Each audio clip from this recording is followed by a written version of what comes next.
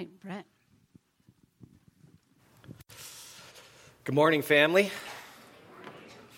All right, first order of business is I'm going to set a timer for myself.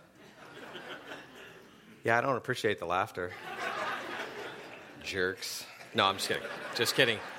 Yes, okay. It's deserved. Sometimes I can go long. So, all right, so I'm setting a timer. 1 hour should be good. All right. Okay, second order of business. I have covered some of this material in some different classes, different groups, but I haven't really covered all of it and kind of put this whole talk together, Grace. So that's what we're going to do today. So some of the stuff you hear, maybe some stuff you've heard before, that's okay, but there will be a lot of some new material here as we talk about the issue of doubt. Now, as we jump into doubt, the very first thing we need to do is we need to define doubt. Okay, so when we talk about doubt, what do we mean? Well, as we're going to talk about it this morning, doubt is simply uncertainty about God. Uncertainty about God. Now, I'd like to do a little survey here. I want you to raise your hand if you have personally ever experienced at any point in your life uncertainty about God. Raise your hand. Please keep it up. I want you to look around at all the sinners here. Okay. Okay, put your hands down. That's virtually every one of us in here. My hand would be raised as well, right? And I think that's an important insight because oftentimes when we personally struggle with doubting God, being uncertain about Him in various ways, that can be a very isolating experience. We sometimes feel like we're alone in that. When you look at the Bible, is there anybody in the Bible who struggled with doubt and uncertainty about God? Yeah, it's like a book about doubters, isn't it? You go all the way back to the beginning. Go to Abraham. Oh, go to Adam and Eve. But Abraham, who enters into the Abrahamic covenant with God, right? He's in this apparently this relationship with God where they're he's audibly hearing the voice of God. God promises to bless all the nations of the world through him. Right? Here's someone who's in close relationship and communication with God. Does he experience doubt and uncertainty about God? Absolutely. In fact, it's interesting to note the relationship between doubt and uncertainty and then our actions. Right? So Abraham doubts God's promises, and what does he end up doing? He ends up, he and his wife take her servant, and he sleeps with her to have a child. Right, so Abraham doubted. Moses. Did Moses have any episodes of doubts? Yeah, some pretty big ones, right? Job. The whole book of Job is about his doubt and his uncertainty in the face of evil and suffering. Right? And here's a man who's called blameless in that first chapter. King David, a man after God's own heart. Did David experience any doubt? Yeah, and it got him in a lot of trouble. How about the men who walked with Jesus, who saw with their own eyes? They were eyewitnesses to his miraculous deeds. Did they doubt? Did the disciples doubt? Yeah, Thomas, Peter, some pretty serious episodes of doubt. Right? How about John the Baptist? Yeah, so here's the point. The Old and New Testament are filled with people who doubted God. So, if you've ever doubted, if you currently struggle with doubt and uncertainty about God, relax. You are in good company. You're in good company. In fact, C.S. Lewis may be the greatest defender of Christianity in the 20th century, expresses his share of doubt in his book, Christianity. He says this, he says, now that I am a Christian, I do have moods in which the whole thing looks very improbable. I mean, that's Lewis, right? But if you continue to read the quote, he goes on to say, but when I was an atheist, I had moods in which Christianity looked terribly probable. Right? And here's the insight, is that it's not just religious people that struggle with doubt. It's not just the Christian that struggles with doubt. Doubt is a universal human experience. Even the atheist can doubt. His doubt just goes the other way, right? Well, maybe there is a God. And so doubt is something that everyone experiences. So if you've doubted, if you're in the midst of doubt, if you struggle with that, that's okay. But what I want to do this morning is look, number one, at the different kinds of doubt, because not all doubt is the same. And then the appropriate response to each different kind of doubt. Because if we don't understand the nature of doubt, I don't think we'll be able to navigate it very well. And doubt can be something that drives you away from God, even for good. Or it can be a tool that God uses to take you into deeper faith. And that we want the latter. Now, I want to give you some homework here. I want to give you some reflection to do this week that's related to this. And there are 3 things I want you to reflect on. So if you're taking notes, which you should be, if you're taking notes, I want you to write down these 3 categories. And I want you to reflect on these 3 categories this week. Okay, number 1, here's the first question I want you to reflect on. If you were to write down your top 2 or 3 questions about God or your objections to the Christian faith, what would they be? Like, what are your biggest skeptical questions about God, about Jesus, about the Bible, about God's moral and ethical teaching? Whatever it might be, what are your biggest questions, doubts, challenges, skepticism? What are those? And identify what those might be. Okay, here's the second area of reflection, all right? Number 2, I want you to think about a different area of your life. I want you to think about the hurts and the pains. And this one might take a little more effort because it's not the kind of thing that we go around thinking about, right? What are all the hurtful things that have happened to me in my life? So you might have to dredge this one up a little bit. But if you were to identify 2 to 3 of the most painful episodes in your life, what would they be? It could be anything from maybe a very close friend, a best friend who just stabbed you in the back. It could be broken relationships. It could be a broken marriage. It could be a spouse being unfaithful. It could be abuse that you've experienced. It could be pain that you have in your relationship, maybe with your mom or your dad. It could be a child who's rejected. I mean, whatever it might be, what would you say are the most painful experiences you've had? And they could be resolved or unresolved. Think about what those are and even list those, journal those. And then I want you to identify which of those pains were caused by someone who would themselves identify as a Christian. So if it was that friend who stabbed you in the back and they identified themselves as a Christian, I just want you to note that was a pain that came from someone who was a believer, or at least called themselves a believer. And then here's the third area I want you to reflect on this week. I want you to honestly assess, what are your biggest struggles with sin? What are your biggest struggles with sin? What are the top 2 or 3 in your life? Look, we all have them, right? What are yours? So maybe it's bitterness and anger that just kind of explodes on other people.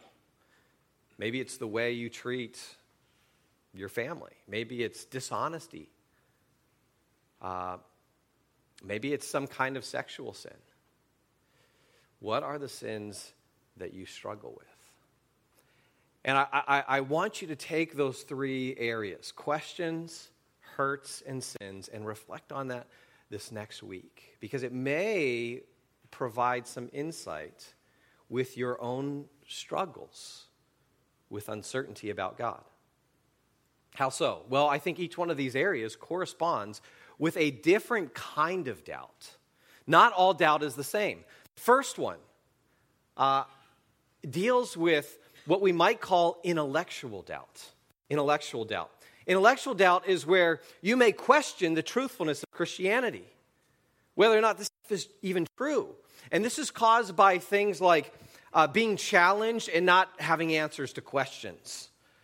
It might be caused by a skeptical friend or coworker who's kind of pounded you with that stuff. Or maybe something you've read and you just didn't know how to answer. It can be caused by our own mistaken views or bad thinking about things. It can be caused by a lack of knowledge, not being aware of the answers or the evidence there is for Christianity. And I think I've shared this before, but I grew up in the first 18 years of my life. I grew up in the church. I was that church kid. My junior year in high school, I made a decision to go into full-time ministry, right? My youth pastor loved me because I was at every event. I was a student leader. And my freshman year in college, I go to a local junior college here in Southern California. I take Philosophy 101, and I meet Dr. David Lane, PhD, smart guy. And that semester, he dismantled my Christianity. And he did so intellectually.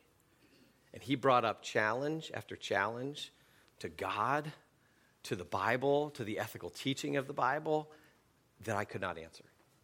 And what that did is that sent me into a serious episode of doubts.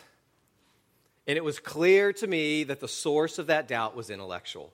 There were these questions that I could not answer, and I thought, if this stuff is true, then we should be able to find answers to this, right? And so there are some of us this morning in here right now who struggle with this kind of doubt. There are intellectual questions that you are just wrestling with, and you're not sure what to do. Well, I think the answer, the response to this is very clear. We are to seek out satisfying answers. We are not to shy away from the challenges to the Christian faith. There's nothing to be afraid of. Look, if it's not true, I don't want to believe it anyway, right? And I love the Scripture and its approach to these kinds of things. You know, when I remember when I was struggling with doubt as a freshman in college, I went to church leaders. I went to an elder at my church. I'm asking them questions. And I remember one elder, his response to me was, "Oh, Brett, you know what? You just have to have faith. You just got to have faith." Now, do you think that was a satisfying answer to a freshman who's getting pounded in Philosophy 101? No. And that's not the response that you see to a skeptical world in the New Testament, thankfully. In fact, if you have your Bibles, turn to 2 Corinthians chapter 10. 2 Corinthians chapter 10, verses 3 through 5. And as we read Paul's words, what I want you to do is I want you to pay attention to kind of the tone of this passage and how Paul tells us to approach skepticism. 2 Corinthians chapter 10, verses 3 through 5. Here's what Paul writes. He says, "For though we live in the world, we do not wage war as the world does. The weapons we fight with are not the weapons of the world." So he's talking about this kind of warfare that we're in. And pause for a second. Notice, for the follower of Jesus Christ, to properly understand the world that we live in, we need to understand that we are in warfare. Did you know that? We are in warfare. But that's often hard to remember when you live in Orange County, California, right? We're just so comfortable. But we are in warfare, and it's going all around. It's going on all around us. Now, oftentimes when people think of spiritual warfare, we often think of like demons and angels and spiritual forces, and that's certainly part of it. But I think Paul indicates here, I think that one of the primary ways in which spiritual warfare is taking place. Notice what he says. He talks about weapons, right? But these weapons aren't tanks and bombs and guns. He says, on the contrary, they have divine power to demolish strongholds. What kind of strongholds? We demolish arguments and every pretension that sets itself up against the knowledge of God. And we take captive every thought to make it obedient to Christ. So Paul, it doesn't say shy away from skepticism. Oh, just have more faith. No, he says confront it. Go after it. We demolish arguments that are raised up against the knowledge of God. Look at Matthew chapter 11. Turn to Matthew chapter 11. We have an interesting scene here in Matthew 11. We have John the Baptist in a prison cell, right, in Matthew chapter 11. And I want you to notice what kind of state of mind John is in. Matthew chapter 11, verse 2 through 5. When John, who was in prison, heard about the deeds of the Messiah, he sent his disciples to ask him, "Are you the one who is to come, or should we expect someone else?" Now just pause there for a second. What is that an expression of? Doubt, right? Here you have John in prison, difficult circumstances, and what is coming to the surface? Doubt. John the Baptist is experiencing uncertainty about the identity of Jesus. Now, rewind for a second here. Rewind back to Matthew chapter 3. We have another scene with John the Baptist. What's going on in Matthew chapter 3? John does what? He baptizes Jesus, right? And if you go back to that scene, what happens in that scene? Well, as John baptizes Jesus, the heavens open, the audible voice of the heavenly Father is heard. "This is my beloved Son in whom I'm well pleased." And then it says the Holy Spirit takes the form of a dove and descends. And John baptizes Jesus. Now, do you think that was a powerful experience? Maybe. Maybe the most powerful experience you could have, baptizing Jesus. And the triune God shows up. Amazing experience. But then 8 chapters later, we find John doubting. Now, I think that gives us some insight into the nature of experience. I think a lot of American Christianity is so experience-driven. And not that we shouldn't experience. I think we should experience the power of the Holy Spirit, and we should experience God in deep and amazing ways. Not saying that. But oftentimes, we think if someone's struggling or whatever, they just need to have a little bit more of God. They need to have a little more experience. Well, here's somebody who had a powerful experience. Did that prevent John from doubting? No. And so now, what is Jesus' response to John's doubt? Does he say, "John, you just need to experience me a little bit more"? Or, "John, just have more faith"? Or, "John, maybe do a couple more devotions," right? And then you won't struggle with doubt. No. Here's what Jesus says in response. Jesus says, "Go back and report to John what you hear and see. The blind receive sight, the lame walk, those who have leprosy are cleansed, the deaf hear, the dead are raised, and the good news is proclaimed to the poor." What does Jesus point to? He points back to his miraculous deeds as evidence that he is who he claimed to be. He points to the evidence. Jesus was an evidentialist. And in response to John's doubt, he says, here's the evidence. We can do that. We can point to the evidence when we struggle intellectually. In fact, 1 Peter 3:15 says that we are in our hearts to honor Christ the Lord as holy, always being prepared to make a defense, right? That's the Greek word apologia, where we get the word apologetics. Make a defense to anyone who asks you for a reason for the hope that is in you, yet do it with gentleness and respect.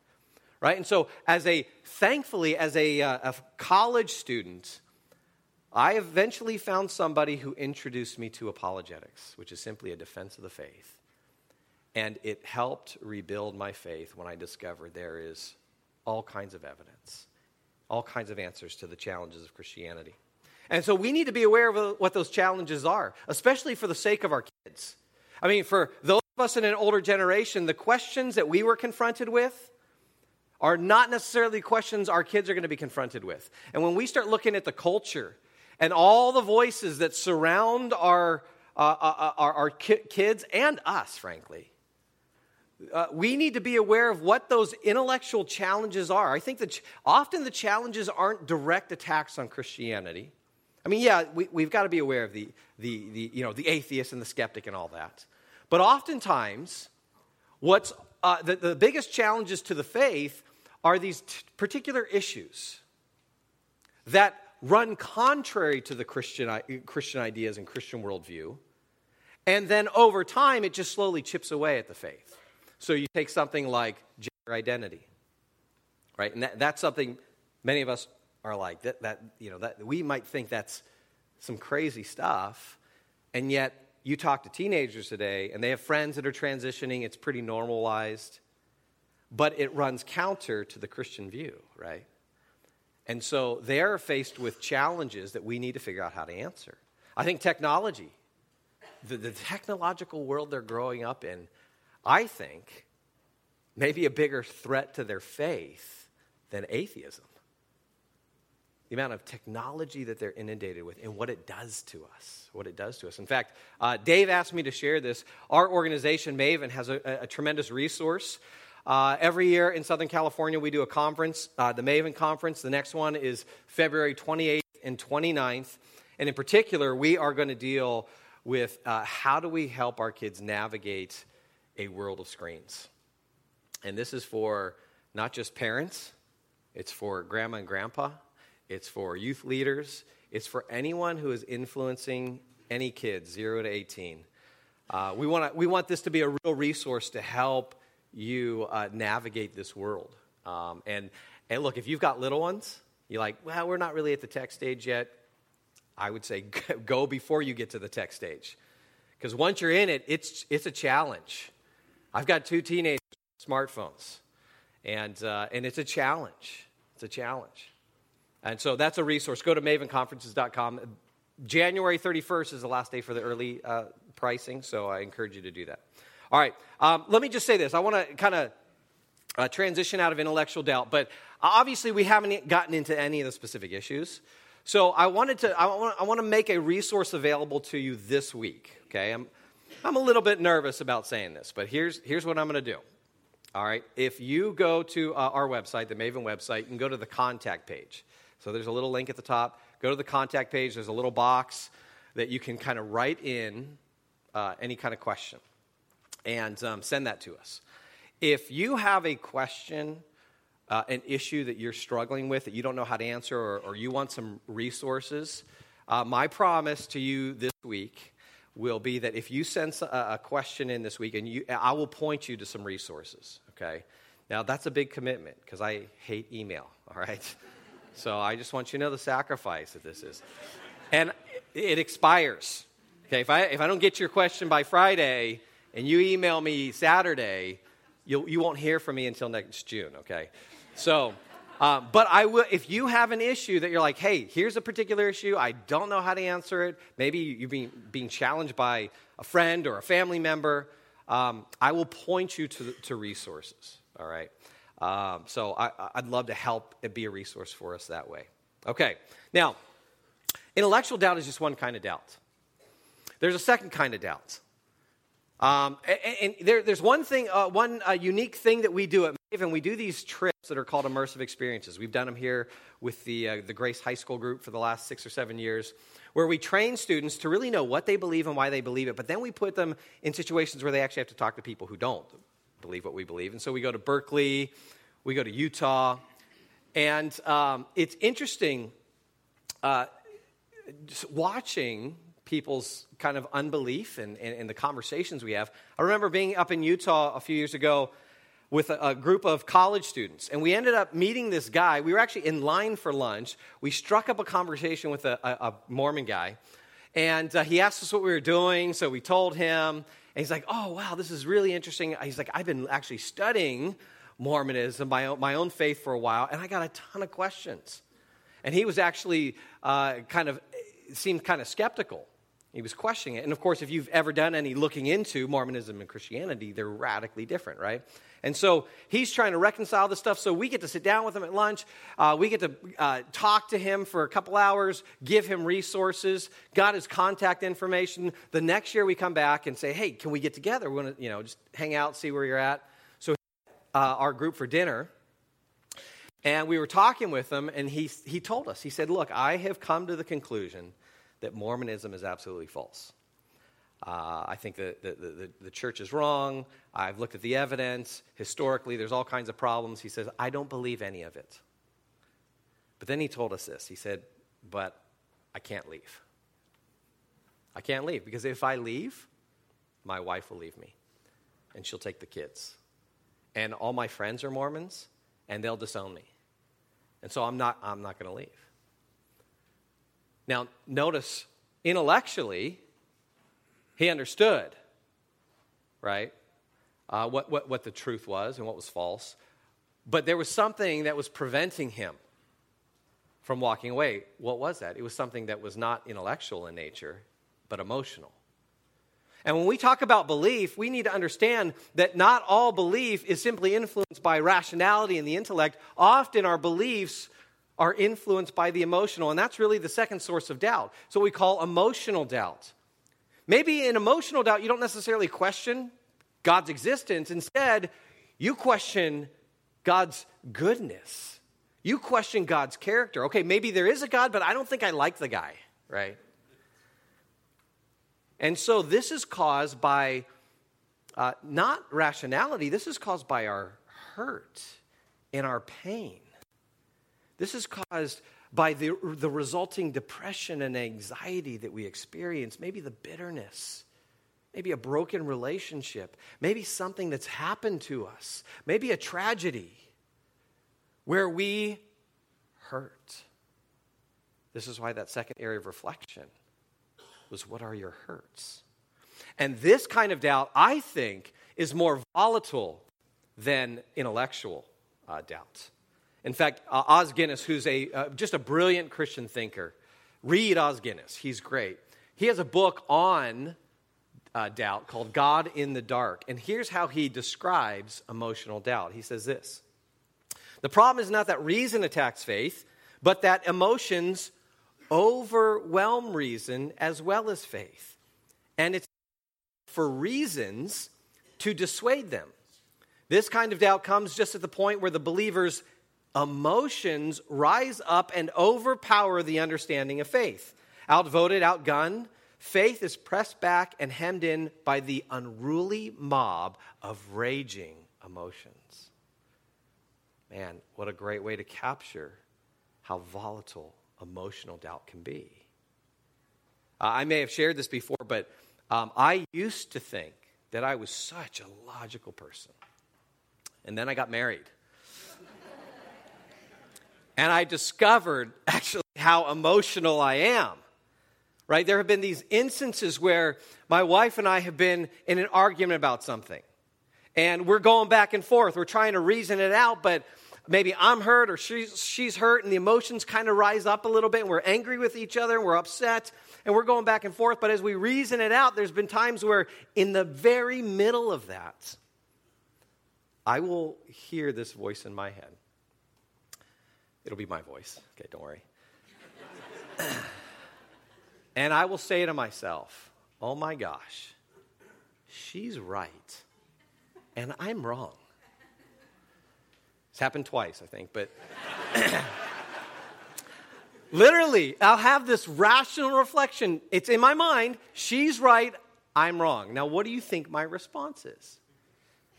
Oh, honey, pause. I'm so sorry.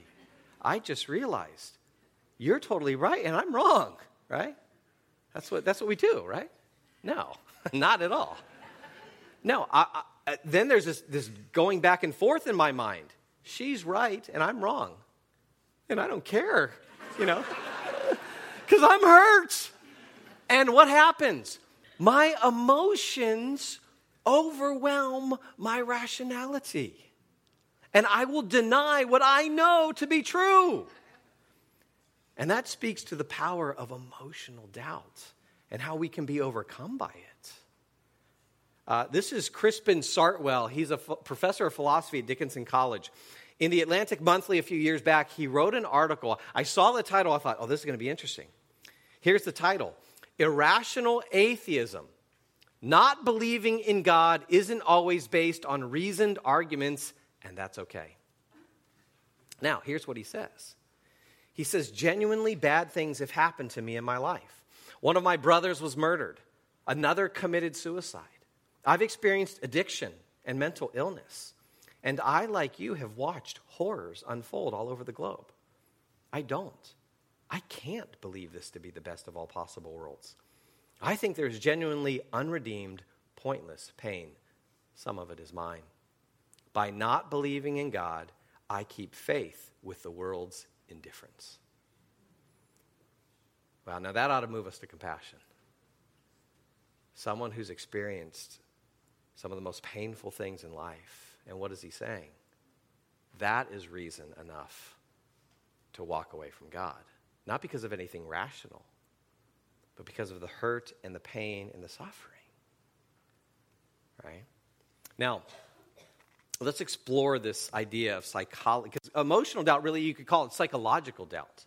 And the connection between psychology and belief. Now, if you think about the father of modern-day psychology, Sigmund Freud took psychology and he actually aimed it at the Christian faith, used it as a weapon against the Christian faith, right? And so Freud says this. He says, religious ideas have arisen from the same need as have all other achievements of civilization, from the necessity of defending oneself against the crushing superior force of nature.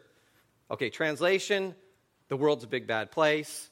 And so, therefore, we as human beings cope with it by coming up with religious ideas. And so God is a crutch for the weak-minded individual who can't deal with reality, right? And that's what he says. He says, psychoanalysis, which has taught us the intimate connection between the father complex and belief in God, has shown us that the personal God is not logically nothing but an exalted father. So it's just a psychological projection to cope with the world. And so what has he done? He's given us a psychological assessment of religious belief. Now, let me just say this. Logically speaking, this is a bad argument. It actually commits a logical fallacy known as the genetic fallacy, for those of you who had training in logic. Now, think of the word genetic, right? Think of the word Genesis. What does Genesis mean? It means origin or beginning. The genetic fallacy is when you attack the origin of an idea and then dismiss it. But you don't deal with the rational argument of the idea. So it's a fallacy. You can't dismiss an idea based upon where it comes from. So let me illustrate this. For example, let's say we're out in the lobby afterwards, and let's say we're talking about a hot issue. Let's say President Trump's impeachment. Hey, let's talk about that. It's funny, I mentioned that. I can see some of you are like uncomfortable just me mentioning that. All right, so let's say we're talking about it out in the lobby, and we disagree on our point of view. And I'm like, where'd you hear that? You say, well, I heard it on Fox News. Or if you're, on the other side of the aisle, maybe you say, I heard it on CNN. And I go, oh, give me a break. Fox News? Oh, CNN? Well, I'm not even gonna listen to you. And I dismiss what you're saying on the basis of your source, the origin of the view. Oh, if Fox News said it or if CNN said it, I'm not going to believe it. Now, would that mean what you're saying is false because of the source? No.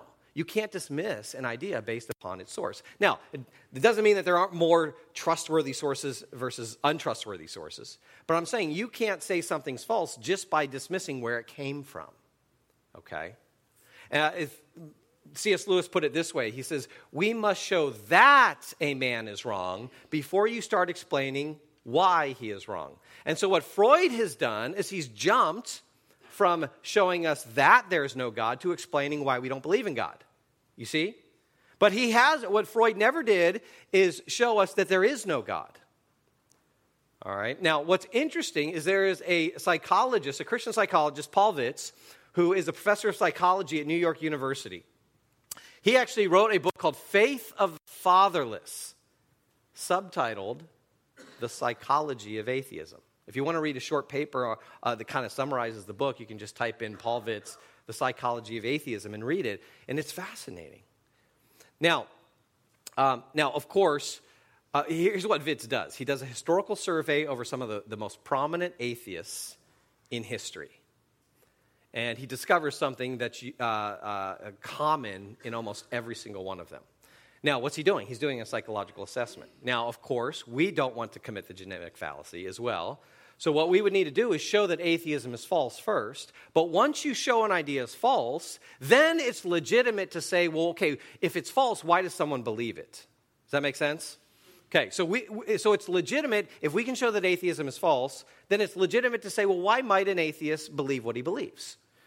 And I think it's actually fairly easy to show that atheism is false. All you need is one successful argument for God's existence, and atheism is false. And we have more than a dozen solid arguments for God's existence, okay? So I think it's very clear that atheism is false. Now, if atheism is false, then we can ask the question, why would an atheist believe something that's false? And here's what Witz finds as he surveys the world's greatest atheists. He looks at someone like Karl Marx. And what he discovers about Marx is that Marx had a deep disrespect for his father. And this was a result of his father's conversion to Christianity, which Marx saw as a sign of weakness, and he saw it being done out of convenience to make life easier, not out of conviction. And this broke a long line of Jewish rabbis on both sides of Marx's family, and so he makes it clear he doesn't have a very high view of his father. Witz looks at Bertrand Russell, who's a famous atheist British philosopher, wrote a book called Why I'm Not a Christian. And Bertrand Russell, when he looks into Russell's life, and he finds that Russell was actually 4 years old when his father died, so he really grew up without a father. Albert Camus, the French existentialist philosopher, he wrote The Stranger. Maybe you read that in school. Wrote a number of other novels, but was an atheist.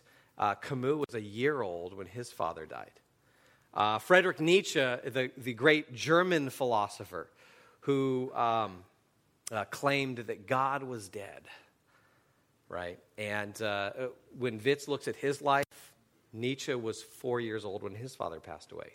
Sigmund Freud himself. Witz finds that Freud had a very hostile view of his father. His biographers make it clear he did not respect his father for a number of reasons. Had a very low view of his father. And what Witz finds in atheist after atheist after atheist is there is some breakdown in their relationship with their father. And even in my own relationships with friends who are atheists, I've seen the same thing almost with every single one.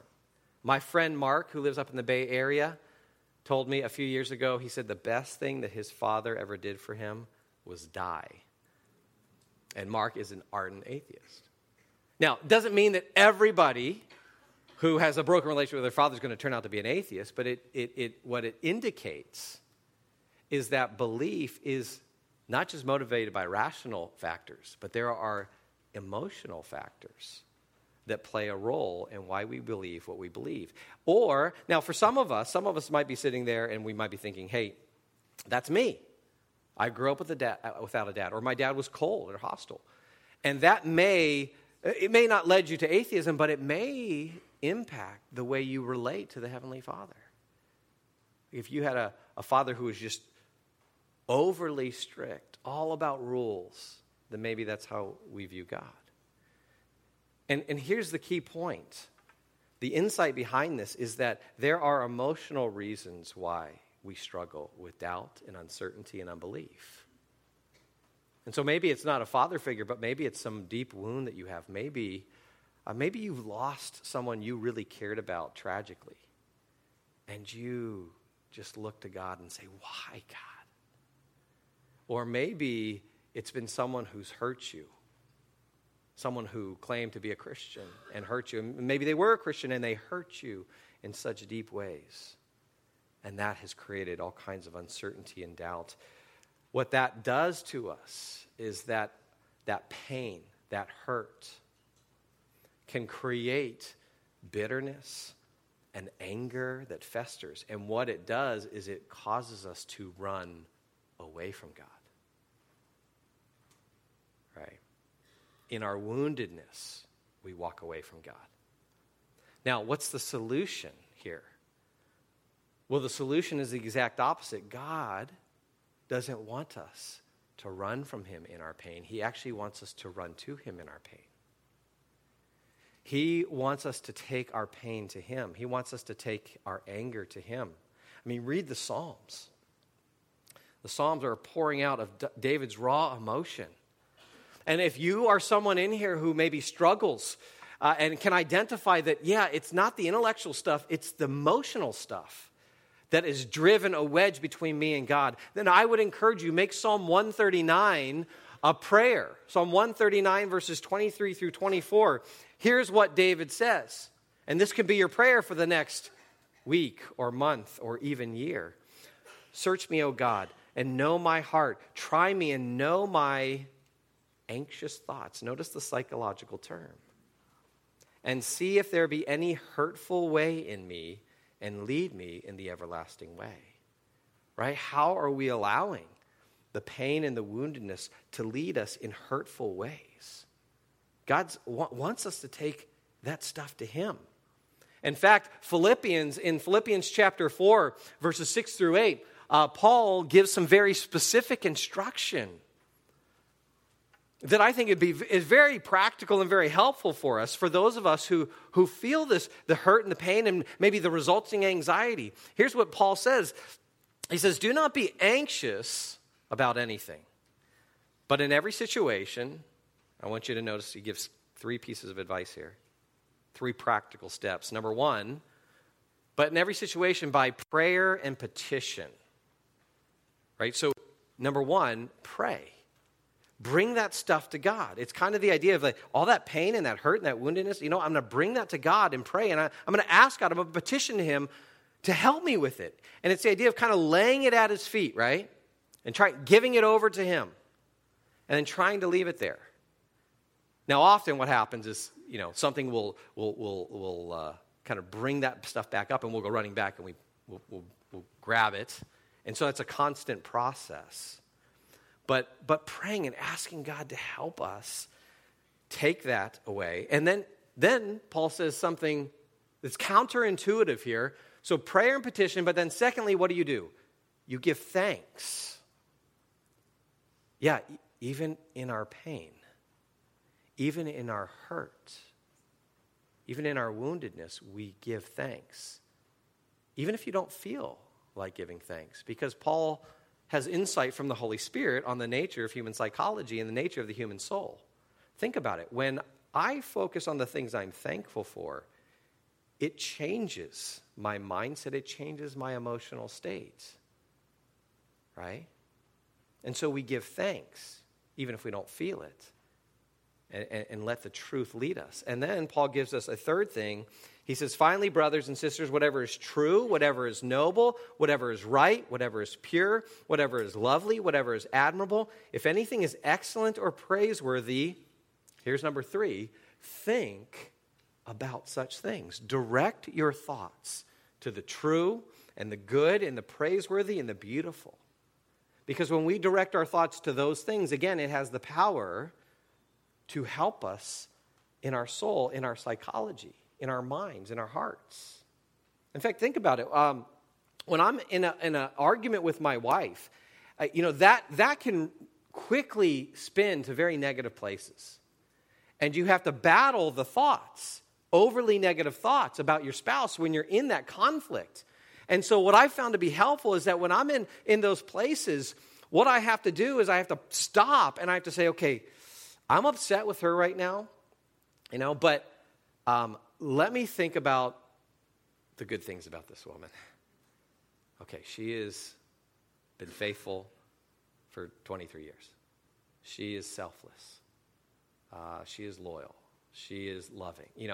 And what that does, it helps pull me out of that. Right? And so Paul gives us some very specific instruction for those of us who are struggling with that anxiety, that hurt, that depression, that anger. And frankly, probably all of us maybe have not attended to this as well as we need to. And so Christian counseling, I think, is a tremendous tool that many of us need. It's been a tremendous tool in my life and in my wife's life of dealing with our stuff. And so that's an option. Now, for some of you in here, you may say, okay, but that's not me. Well, that's okay. But you probably know somebody who's in this situation. It could be a family member, maybe one of your kids, a spouse, a friend, a coworker, who you can see when you get into conversations about this religious stuff, this Christianity stuff, man, they start to get upset. In fact, I think that's one of the things that tips us off very quickly is that when we talk about these things and someone starts to get upset, it's a sign that this is not intellectual, that it's emotional in nature. In fact, I remember being in a conversation with an atheist gal at the University of Colorado Boulder. We were doing a thing with their atheist club on campus. We did this dialogue, and this girl from the get-go, I could tell she was mad at me. And everything that she was saying, she's very emotional about it. And we did some Q&A, and there was some dialogue with her where her biggest complaint was that you Christians always try to force your beliefs on other people. And so I was talking with her about that a little bit and saying, yeah, well, I can't force my belief on you, right? I can't force you to believe this stuff. I tried to persuade you. But she was adamant. She's like, no, you force your beliefs on people. And then she told a little bit of her personal history. She said, I grew up in a Seventh-day Adventist home, right? So that was her kind of idea of Christianity. And she said, I grew up in a Seventh-day Adventist home, and when I was 18 years old, my parents sent me to a change camp. This gal was a lesbian. And if you don't know what a change camp is, it's a really bad idea. It's a bad idea come up with by Christians. But it's you take a kid who struggles with same-sex attraction and try to change their orientation at a week-long camp, okay? Bad idea. But, I don't know any of the background beyond that, but it was clear that she was angry. There had been some kind of rejection of her from her family. She was ticked off. And so at that point, I knew she didn't need intellectual answers at that point. She didn't need me to give her the evidence for Christianity or whatever. At that point, we went into a different mode with her, and it was just sitting there, and what we did was we just listened to her. We let her express her anger without getting defensive. She was holding back tears, just empathizing with her. A couple of the girls in our group just hugged her afterwards, because that's what we need when we're hurting and we're wounded. And so maybe you know somebody who's struggling this way, and that's what they need. Okay. All right. Let's move to the last source of doubt. Checking my timer here. Wow. Time's flown by. We're out of time, so forget about moral doubt. I'm sure nobody struggles with this one. Okay. I'm going to try to do this in 5 minutes. Here we go.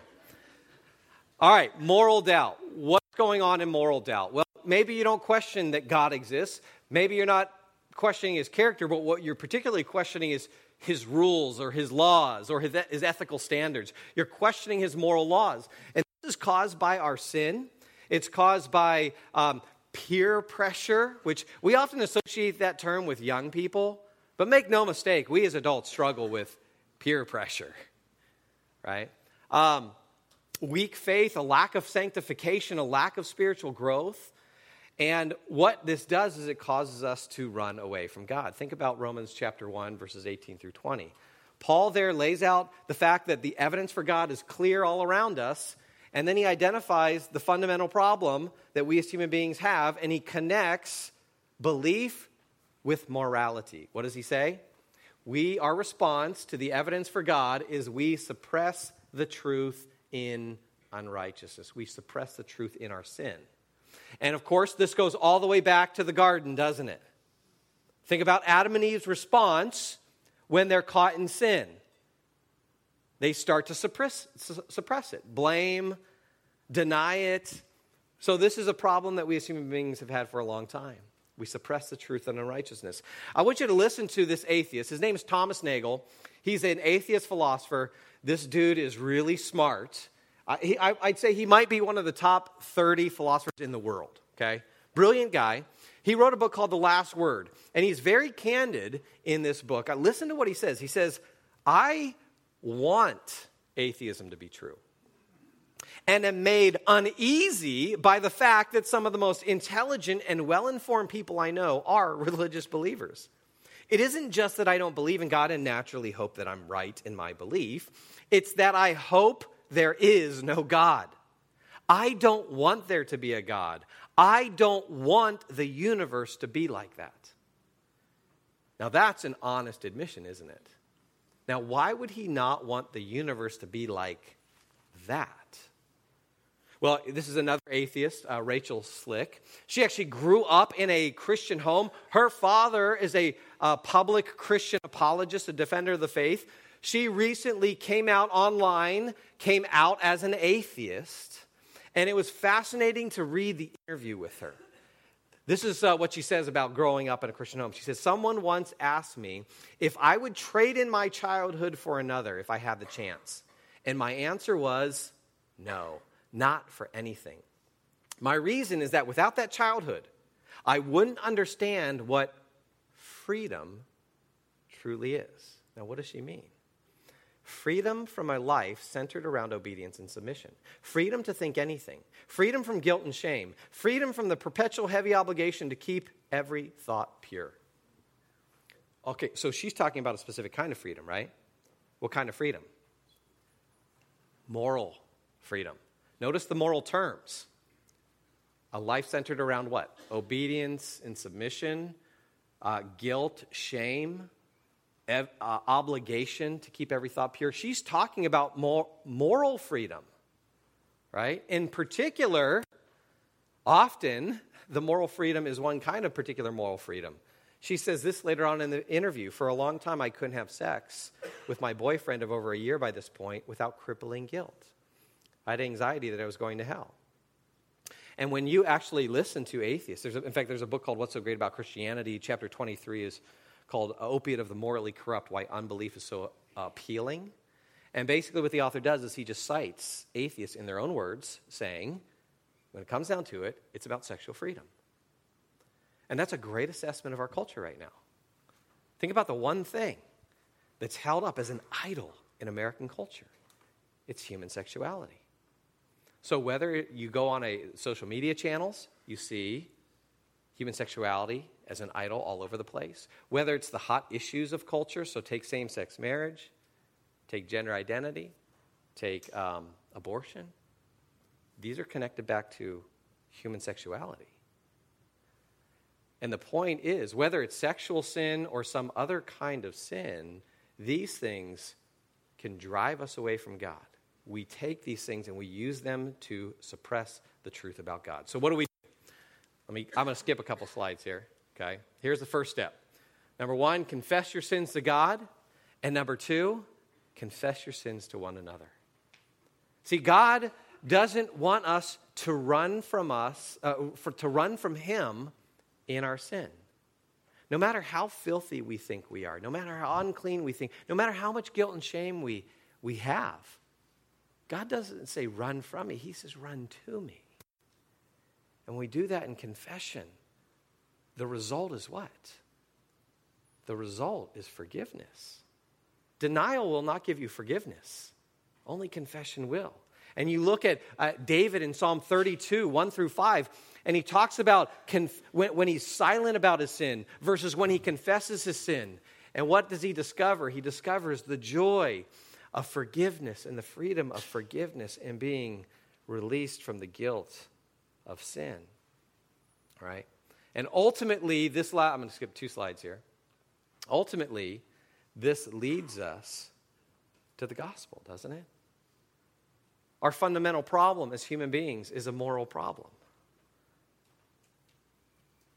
So much of what we do is a suppression of of God's truth. And what's the answer? The answer is not to run from, it's to run to. And this is why we point people back to the gospel. That's why the gospel's good news, isn't it? And what Jesus says in Romans chapter 8, verses 1 through 2, he says, therefore, there is now no condemnation for those who are in Christ Jesus. Because through Christ Jesus, the law of the Spirit who gives life has set you free from the law of sin and death. That's why God wants us to run to Him. And so maybe for some of us, the issue that is our doubt and our uncertainty about God is not because of intellectual reasons, but it's because of moral reasons. And so, I leave you with this. As you reflect on this, and it might take some time, if you are someone who struggled with doubt and uncertainty about God, try to identify the source. What's the source? If maybe you don't struggle with doubt, but you have friends or family members who do, spend some time listening and try to identify what's the real source of doubt. I remember giving this talk to a group of students, and there's a kid who I knew who was an atheist. It was at this conference. The leaders knew him. He was an atheist. I could see in the talks that I was giving, he's just sitting there, and the whole time he's just got the angry eyes at me, right? And then after I gave this talk, there was a couple students who came up and talked to me afterwards, and I saw him in line to talk to me, and I'm thinking, oh, great, he's coming after me. And he came up, and I could tell there's a different demeanor on him than I had seen earlier. And he said, hey, thanks for the talk. He's like, I realized something. I'm an atheist because I hate my dad. He said, my dad's abusive. My brother hates my dad. I hate my dad. I've got other atheist friends. They all have crappy relationships with their dad. He's like, I realized that's the real source of my doubt. And it began to open him up toward God. And that's why it's so important for us to figure out what's the source of our own doubt and uncertainty. And so we need to pray and ask God to help us in this. So let's pray. Lord, Heavenly Father, it is an amazing thing to be able to call you Heavenly Father. You are the Father that we all need. Not only do you offer perfect justice, but you also offer us perfect mercy. And you give us the freedom to decide. And Lord, there are some of us in here who are hurting right now, and we're plagued with doubt and uncertainty. We question. And Father, I pray that your Holy Spirit would begin to do a work in our hearts and minds.